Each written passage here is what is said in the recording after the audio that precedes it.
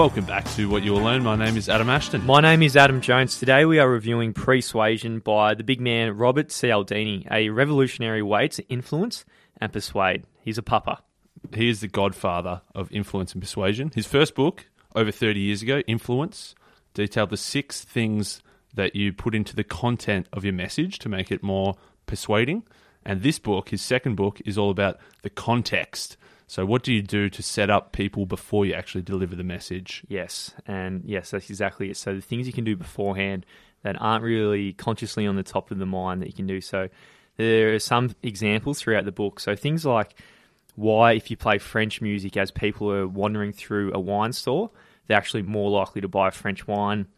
And also, if you ask someone for their number in front of a florist with flowers everywhere, because we associate flowers with romance, they're more likely to give you their number than you are just a bakery.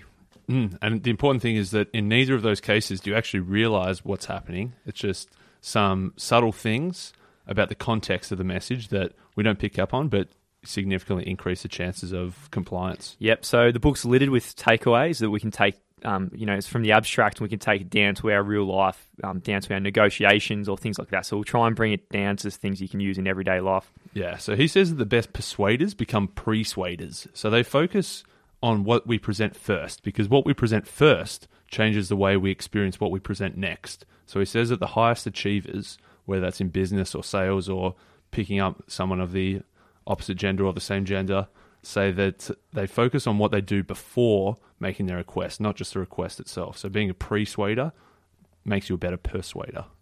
So we'll get into the tactics now, man, and he kicks it off in Chapter 2 with an absolute ripper. So Chapter 2 is called Privileged Moments, not hocus, not pocus, but focus. So he says that we have this thing called the psychological shoot, and so we can make people focus on what we want them to focus on. And he says that one of his examples is a positive test strategy. So if you did a survey on someone, rate how happy you are from 1 to 10. Or if he says, are you unhappy, rate your happiness from 1 to 10. Just by saying that focus first makes people then look for examples of that. So if he says, are you happy? People look for reasons of them being happy. If he says, are you unhappy? They look for reasons for them being unhappy. So they're going to rate themselves lower if he asked if you're unhappy rather than happy. So if you ask it's a single shoot question, he says, so you're really sending them down mentally down the one route to find confirming things that are related to the question. And if you're saying, are you happy? They're looking for reasons why they're happy, and then they're going to, in their answer, give you something like that. Yeah, exactly. That's what he calls the target shooting or the positive test strategy. Another example of using something like this, he says that there was a study where someone in a shopping centre had a clipboard, asked people walking past, hey, can you please give me a few minutes to fill out this survey? And 29% of people filled out the survey. Now, what they did to persuade someone to do this survey, they asked a persuasive question first. They said, hey, do you consider yourself a helpful person? And once they'd persuaded them with that, almost everybody says yes. Then after that, they said, okay, can you give me a couple of minutes to help me fill out the survey? And he said it went up to 77.3% of people then volunteered to do the survey after they'd persuaded them with this positive test strategy, this target shooting of convincing someone that or getting them to say that they're a helpful person. It's very similar to his first book where he talks about consistency, where we always like to be consistent as well. So this is using this principle up first as well. So you ask them at the very start before you even get into it, and they don't even know what you've done. Yeah. So you've sneakily just snuck in there and influenced them by 29% to 77%. That's a huge difference. That's worth it. Just by a question that have no idea, mate. So that's some evil shit right there for you. If you're using the right way, it's not so evil. He says, if you wish to change a person's behaviour, you must first change some existing feature of that person so that it fits in with the behaviour. If you say to someone, you're a helpful person, then they're instantly thinking of themselves as a helpful person, and they're more likely to help you out, rather than if you just go in cold without that persuasive target shooting. Target shooting. Yeah, CHUTING, shoot, as in sending someone down a chute, not shooting them. I reckon it's similar to sort the metaphor here, similar mate. Sort of stuff. We're on different pages here in terms of manipulation or the positive side of things. But you're definitely always positive, mate. You're a much more evil person than the average. No, mate. I'm just looking at it through how I can help people. I don't know why you're thinking evil, mate. Chapter 3 is the importance of attention is importance. So that means that whatever we give our attention to, in our minds, we think it's more important. So it's sort of similar to in Thinking Fast and Slow, they talked about the availability cascade, where if we see something around, we see it as more important. So whether that's, the main example is like the news. If we see something a lot on the news, because we have a lot of attention on it, we think that it's more important than it probably actually is. Absolutely. So if you look at, say, the leading causes of death that is most likely to affect you in your life, terrorism is something that's probably going to be ranked between 200 or 300. It's pretty much going to be non-consistent. It's just not going to happen. You're not going to die from terrorism pretty much. But, up as number one was coronary heart disease. But because coronary heart disease isn't littered on the front page of the newspaper all the time and the news bulletins and everything, you don't give it much importance, even though it's completely irrational not to give that importance, because that's your biggest risk in life. And terrorism is about a zero, but because of this availability cascade and it's occupying territory in our minds for a certain amount of time, we start thinking that is so important and that's going to be risky for our lives. Yeah, Daniel Kahneman, the author of Thinking Fast and Slow, and he won the 2002 Nobel Prize. People ask him, what's the most important thing you've ever learned, or what's the biggest recommendation you give people? And you'd think it might be something that he won the Nobel Prize for, which was this prospect theory or loss aversion, that we overweight losses rather than gains. But he said that the most important thing people need to know, nothing in life is as important as you think it is while you are thinking about it. So he's saying that there's this basic human inclination to assign this overweighted, undue importance to something that happens to be salient at the time. So whatever we're thinking about seems really important at the time when we're thinking about it, but really it's probably not. So whatever you're thinking about, irrationally just understand that it's not as important as you think as a general rule. Yeah, exactly. Which is very, very tough to realise. It's something that's built into us. But it's something we've got to realise. He calls it the focusing illusion. So whatever we're focused on, we think it's important, but really it's an illusion. It's not that important. So Cialdini's a researcher here, and he kind of proved it here with, say, the 9/11 news coverage. Just before the 10-year anniversary, they asked people, what's the most important thing that's happened in the last 100 years? And 30% of people said it was 9/11. So that was in August of 2011.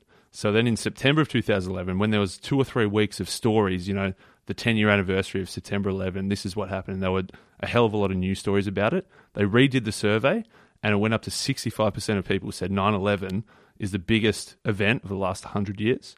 And then a month later, after all the stories had gone away, it went back down to 30% of people that said 9/11 was the biggest event. Yes.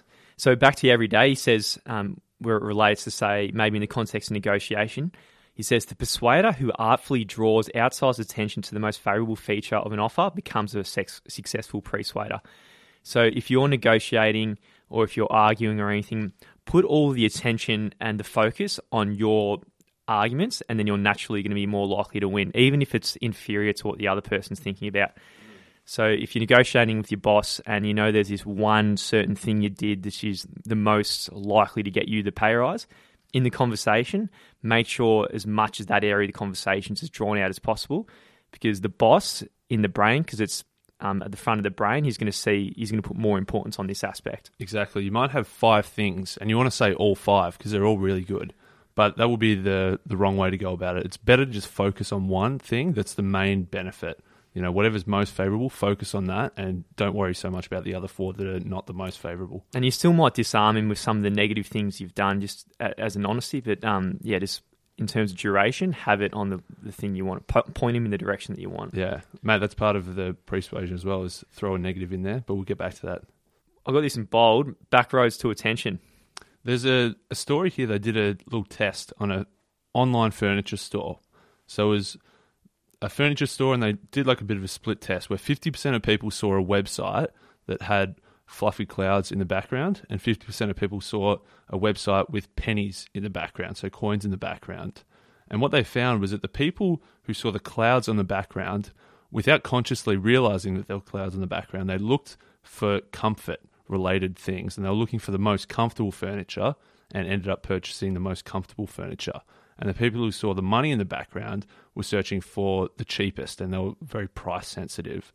So the thing was, they didn't realize it. So afterwards they said, oh, did you buy the cheapest thing because you saw the pennies in the background? Or did you buy the most comfortable chair because you saw the clouds in the background? They said, no, what are you talking about? I'm not that stupid to fall for something like that. but they realized that it actually did have a massive impact, even though people were never really consciously aware of it. So by managing that background of, that's obviously a physical background, but the background that we were talking about in terms of the frame of the conversation, you can then guide people towards what you want them to be focusing on. So you might think the background, which you're not really consciously focusing on, doesn't have a big impact, but not just in websites, in everyday life, it does have a huge impact in your work and everything. So if you're working and you got all this background noise like traffic, planes and music and everything, you might not think it's affecting your work, but all this background stuff unconsciously, it is really changing the way you're approaching things as well. And you could probably, I think he touches on this later in the book as well, it's like kind of setting up your geography and the things around you as well, just to influence you in the right direction. Yeah, exactly. You might think that the traffic in the background doesn't impact on you, but it actually does. You think you tune it out, but you actually don't. The next chapter was what's focal is causal. So as you said, chapter 3 was, whenever we have attention, we assign increased importance to it. Now, the next thing he says is whatever we're focusing on, not only do we assign more importance to it, we also assign causality to it. So whatever we're thinking about, we're thinking that's the cause of something as well. There was a study here about people cutting in line. So people asked, if I offer you a certain amount of money, will you let me go in front of you in the line? So at first, people were offered $1, and then 50% of people let them in front of them. Later, he offered $3, and then all of a sudden it was up to 65%.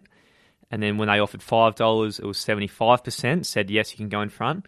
And then when they offered $10, 76% of people could go in front, they said.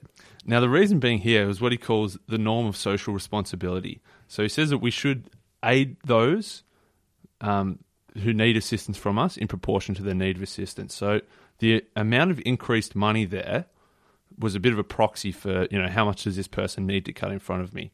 And so you'd think that, okay, if someone gives me $10, I'll give them my spot in line. But what he said that almost nobody took the money. If someone offered, I'll give you $10 to cut in front, they said, sure, you can cut in front, but they didn't actually take the $10. So the reason being here is that we thought that because they offered more money, they must be in more need.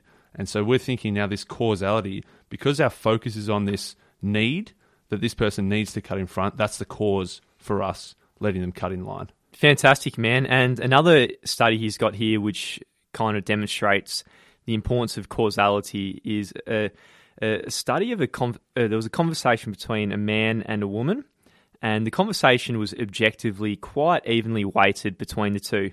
But what they did is they had someone eavesdrop on the conversation, and when the person was behind, say, the female looking at the male, so in their point of view, the male was in front of you and they couldn't see the face of the female, they thought the conversation was dominated by the male, and then also vice versa. So when your eavesdropper was standing behind the male, looking at the female speak, even though the conversation was subjectively weighted, all of a sudden there was a bias to believe that the conversation was dominated by the female. Yeah, so this was a study that was set up in a way that the script was perfectly neutral. No one was more dominant than the other. But because our focus was on either the female or the male, depending on our perspective, we assigned causality to that person. So whoever we were focused on, we thought, this person's the person dominating the conversation. Mm. So one thing you can do, this kind of popped in my head, so I don't know how relevant it gets when it just pops in. But, say if things are going really good at your work or something like that, and a project's a huge success, and jump in here if you disagree with me, mate. We'll see where it goes. Perhaps speak up at the meetings a lot when things are going well, and then you'll be assigned causality for the good results. And when things aren't going so well, either take a sickie at the day of the meeting or just shut up and be quiet and sit in the back corner. No, Matt, I like where that's going. He says that, this whatever's focal is presumed causal effect. It comes into like leaders as well, in that whenever there's the CEO of the company tends to be assigned more cause for either the good or the bad that happens, or the captain or the coach of the sports team. Because they're the leader, because they're the focus, they get the cause. Even though they're one person out of a large organisation, because they're the main focus, they cop the most cause. Absolutely. And if you just think about it, it's quite irrational, especially in sports, as if the coach has that massive an impact over it, and when there's so many people contributing to success, but it's always the coach's ass that is off the line first, gets booted. Man, I played a game of Survivor last week, just the one day. I made sure I positioned myself at the final jury speech so that I was in the focus. 2 people were sitting side on. I moved my seat to make sure I was focused front on, and I won. Yeah. And I was gonna you won, anyway, but just a bit more context for the listeners. It's not like you went on The Real Survivor. A whole bunch of geeks go to a park on a Saturday and they play make believe Survivor, and then you beat a whole bunch of people there. Yeah. Oh, mate. Sorry, mate. I had to throw that in. I used a lot of persuasion in order to win as well. So it's a fucking good book. Yeah. Good on you, mate. Chapter 5, Commanders of Attention. So, we're getting more into the tactics here. Yeah. More into the sexual stuff. This is what you like, mate. Oh, we all like. Oh, yeah, we all like it. A bit of sex, mate. But, you don't want to be using this for too much manipulation. But so part 1 of this Commanders of Attention is the attractors. So this is how we can attract attention to something. There was a study in France where they had people go up to a girl and ask for her number, like a beautiful French woman. And, 5 minutes before, this is where the study was. So they asked the girl, hey, do you know where the direction is to Martin Street? That was one half of the group. And then the other half asked, hey, do you know what the directions are for Valentine Street? And it turned out 5 minutes later, if someone went up and asked for a number, after she was persuaded about Valentine Street, they were more likely to get her number, which is completely irrational when you think about it.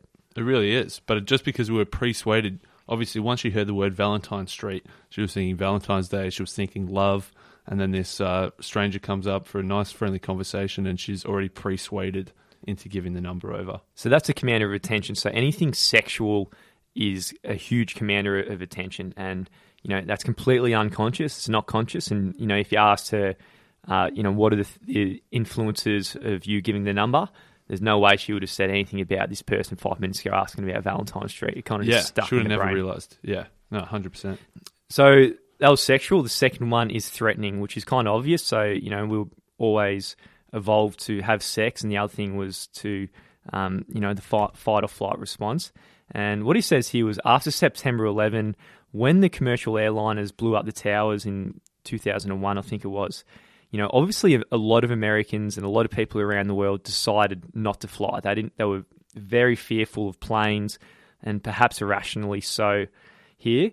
So what they did, what they opted for instead, was driving to their destination. So that huge increase in driving actually led to about 1,600 additional American deaths, just because there is actually a much higher percentage of you dying in a car accident than you are in a commercial airliner. People irrationally chose that, and then those 1,600 deaths definitely didn't get reported on. Yeah, exactly. No, very true, mate. So there were a couple of attractors, sexual and threatening, and the third attractor he talks about is change. So change is something that really grabs our attention persuasively. So the story behind this is Pavlov's dogs, the classical conditioning experiment. So the story was that Pavlov had a bunch of dogs, and what he did was whenever he gave them food, he rung a bell. And so then he started to ring a bell before he gave them food, and then the dog salivated in the expectation of food. And eventually he was able to ring the bell. They'd salivate because they're expecting food. So the bell caused them to salivate because he'd linked it with receiving food. Now, Pavlov was like, sick, this is an awesome finding in terms of classical conditioning. I want to show some people. But whenever he brought someone new into the room, or whenever he took the dogs into a different room, his method didn't work. He'd ring the bell and nothing would happen. Now, the reason was because there was so much change.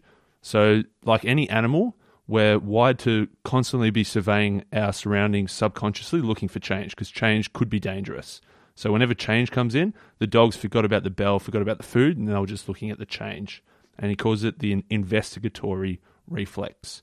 So a bit of a human example here is that if we ever think we're sitting at the table, we think, oh, I've got to go walk in to the kitchen and clean the dishes. I don't know. That was a shit example. That was a really shit example. But fuck. Come on, mate. You can do better. Small. If you got to go and put a date on the calendar that you've got coming up, something small like that. The dish is a bit too large example. And you think, okay, so you get up, you walk into the kitchen, and then you get to the kitchen and you think, what did I come into the kitchen for? What did I have to do? So you forget. And he says that, walking through this doorway, you've walked into a new environment, and that change made you forget what you were focusing on because of all the change around you that you were thinking. It's not until you go back to your desk that you realize, oh shit, I had to go write that date on the calendar. Mate, I always lose my keys. So I'll walk in the door, and then I've obviously put my keys somewhere, and 3 minutes later, I'm like, where the fuck are my keys? Yeah. Can you help me there? Yeah, there's too much change going on, mate. You've gone into a different I've just room. walked through the door, man. Surely I can cope with that. Mate, you've got a pretty awful memory, I do. just generally. But basically, he's saying that whenever there's too much change going on around us, it commands our attention. So we lose attention from the things that we're actually focusing on whenever there's change. So things that attract our attention are sexual, threatening, and change. Now, the second part of this commanders of attention is magnetizers. So he says that once something has attracted our attention, there's a couple of things that magnetize the intensity of this attention. He says, besides the persuasive advantages of drawing attention to a particular stimulus, there is considerable benefit to holding it there. One of the things is self-relevant information. So he talks about like some ad copy, after all these years, people accept that antiperspirants aren't going to change. They might even accept the ugly stains on their clothes from hard work, but they don't have to anymore. So the issue with this ad copy is he says that, people might accept this, they might accept this, they don't have a choice.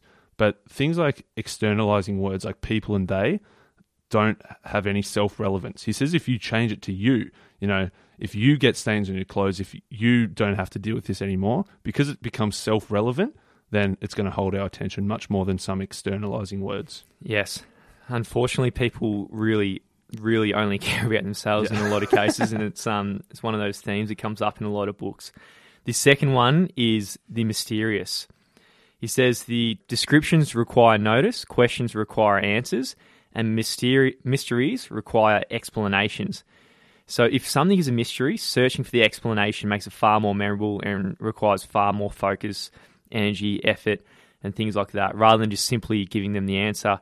So, if you're doing any kind of marketing or something, beginning with a mystery and they're just sitting there going, oh shit, what's going on? Where's he going with this one?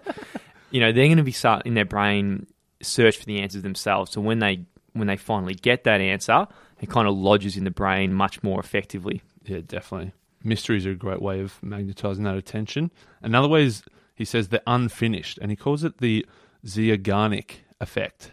I don't know how I went with that pronunciation, but the example is like waiters. There's a large group of people at a restaurant. So there's 20 people at the table. They all order, and the waiter doesn't write anything down. He memorizes them all perfectly, and then 20 minutes later when the food comes out, he brings the 20 items out and puts them perfectly in order of people, exactly where they were, 100% correct.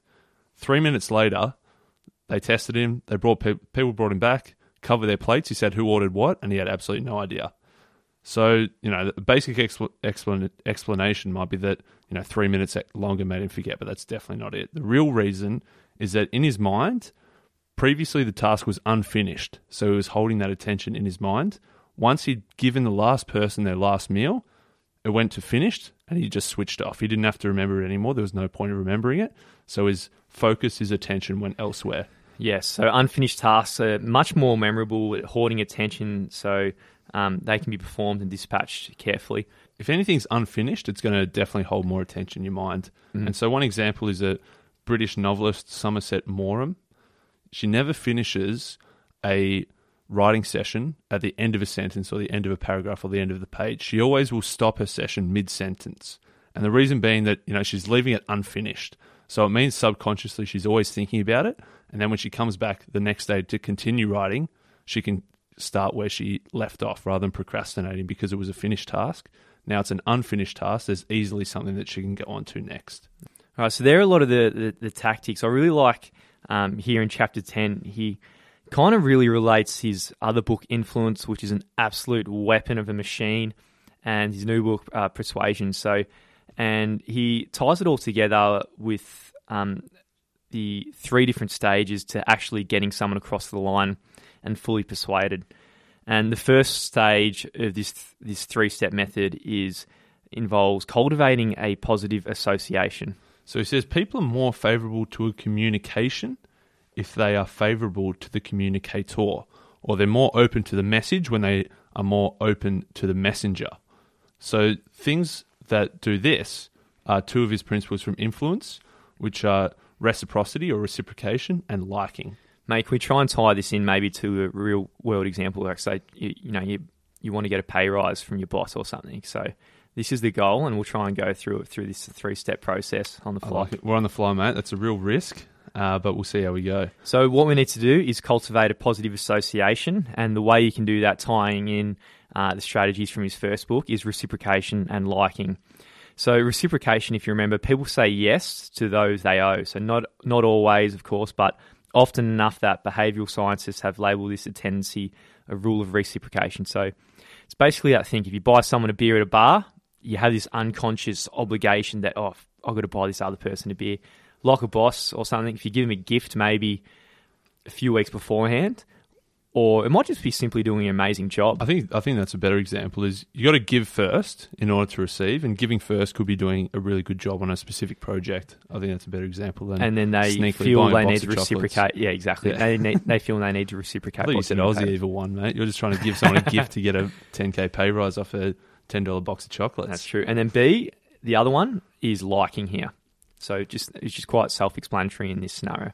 Yeah, liking from influence. We like people who are like us. So if there's similarities, so we like people who are similar to us, but we also like people who like us. So if you give someone compliments, then they're going to realize that this person likes me, and then they're going to like you more in return. So that's the first stage, is cultivating a positive association. The second stage is reducing uncertainty and making that become a priority. Yeah, so after we've used reciprocity and liking to get that positive association, the next thing we need is to reduce uncertainty. And to do that, we bring in 2 more of the 6 things from influence, which is social proof and authority. So social proof being that other people have trusted you, so then it reduces that person's cognitive load to immediately assign trust. Yeah. A few common examples of social proof is, if this thing's got 500 5-star reviews, or 1 million people have bought this book. That's all things like social proof to show that, other people are doing this. People who are similar to you are doing this. So it's less uncertain. It's something that you might enjoy as well. Social proof in the context of the pay rise here, it might be that a lot of the peers have been giving very positive feedback about the work you're doing. So you might point the boss to that direction, saying, look, all the other directors or whatever are saying I've been fantastic, and this is what maybe the customers have been saying about the work I've been doing. Yeah, nice. The next one is authority, and he talks a lot in influence about authority, that we trust people in lab coats more, or we trust people wearing suits more, or things like that. Someone who's credible, they seem to possess this bit of expertise and a bit of trustworthiness. So again, if someone comes with authority, that reduces the uncertainty. Yeah. So that's number 2, which is reducing uncertainty. The third thing we need to do is motivate action.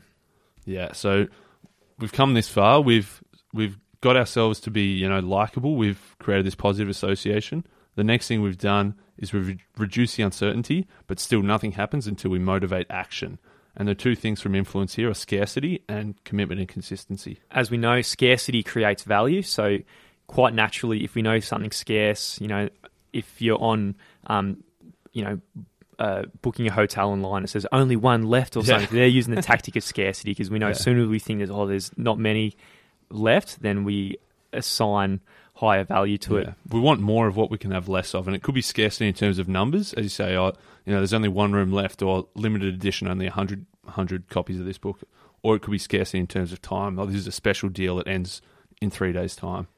Making it more scarce. In the context of pay rise here, you might say, I'm the only person who can do what I do. Yeah. I'm scarce. Yeah, exactly. Or the other scarcity could be, I've got a job offer from this other place. Yes, I mean, there's a time limit on them, upping the offer. Absolutely. And the other one is consistency. Yeah, so if you can get someone to make a small commitment first, they're more likely to then be more consistent in their action. Like he calls it like the foot in the door. If you can get someone to do something very small first, they're more likely to do something bigger. So in this case, you might have had a conversation 6 months ago where you've set up to the boss, if I do A, B, and C really well, then I'll get a pay rise. And so he's made that commitment, 6 months down the track now that you're asking for the pay rise. As long as you've done A, B, and C, they should be consistent. So you might want to sit down with your boss and go through some goals, what you want to achieve over the next 6 months. If you knock them off, and then you're in a better position because the boss is going to keep their word, or feel like they have to keep their word. Yeah. Mate, I reckon surprisingly we did okay in example. I was very worried when you threw that one out of left field, unplanned, but it was not too bad. Well, I think it's important that a lot of books sometimes, you can be in the real abstract, and you need to really find a way to bring it down to earth. Yeah, all these academic studies that he's used to tie into this book, there is the idea and the rules behind it, but I agree that there needs to be some real-world application involved as well. And one important thing that he touches on toward the end of the book before we completely wrap it up is this idea of ethics, and we're going to be speaking to the big Rob Cialdini. The Godfather. The Godfather, so we'll ask him this as well. But he says you can't just pull these theories out of nowhere. It's kind of like if it's inherently got these attributes of persuasion or influence, then kind of point to it. So if it's genuinely scarce, then make sure you have that in your marketing campaign. If you're genuinely an authority, make sure you wear a suit and then you show that you're an authority. If you're not an authority, don't just wear a suit and act like a big gun when you're not. Yeah, exactly. It's a very short... You can sort of use these as a way to manipulate people if you take his 6 things for influence or persuade people, but it's an extremely, extremely short-term thing. It's a one-off thing. Once someone sees through that and realizes you're a hoax, you can never get that reputation back. So you can't just unethically manipulate people with this sort of stuff unless it's a very, very short-term thing. If you want a long-term, much longer-term satisfaction and real benefits, it has to be genuine. 100%. Can't be forced. And that comes up a lot in all kinds of books, right? It's counterproductive if you use these inauthentic. So this idea of authenticity is of utmost importance. Exactly, man. All up, I reckon it's a great book. I reckon it's an important read.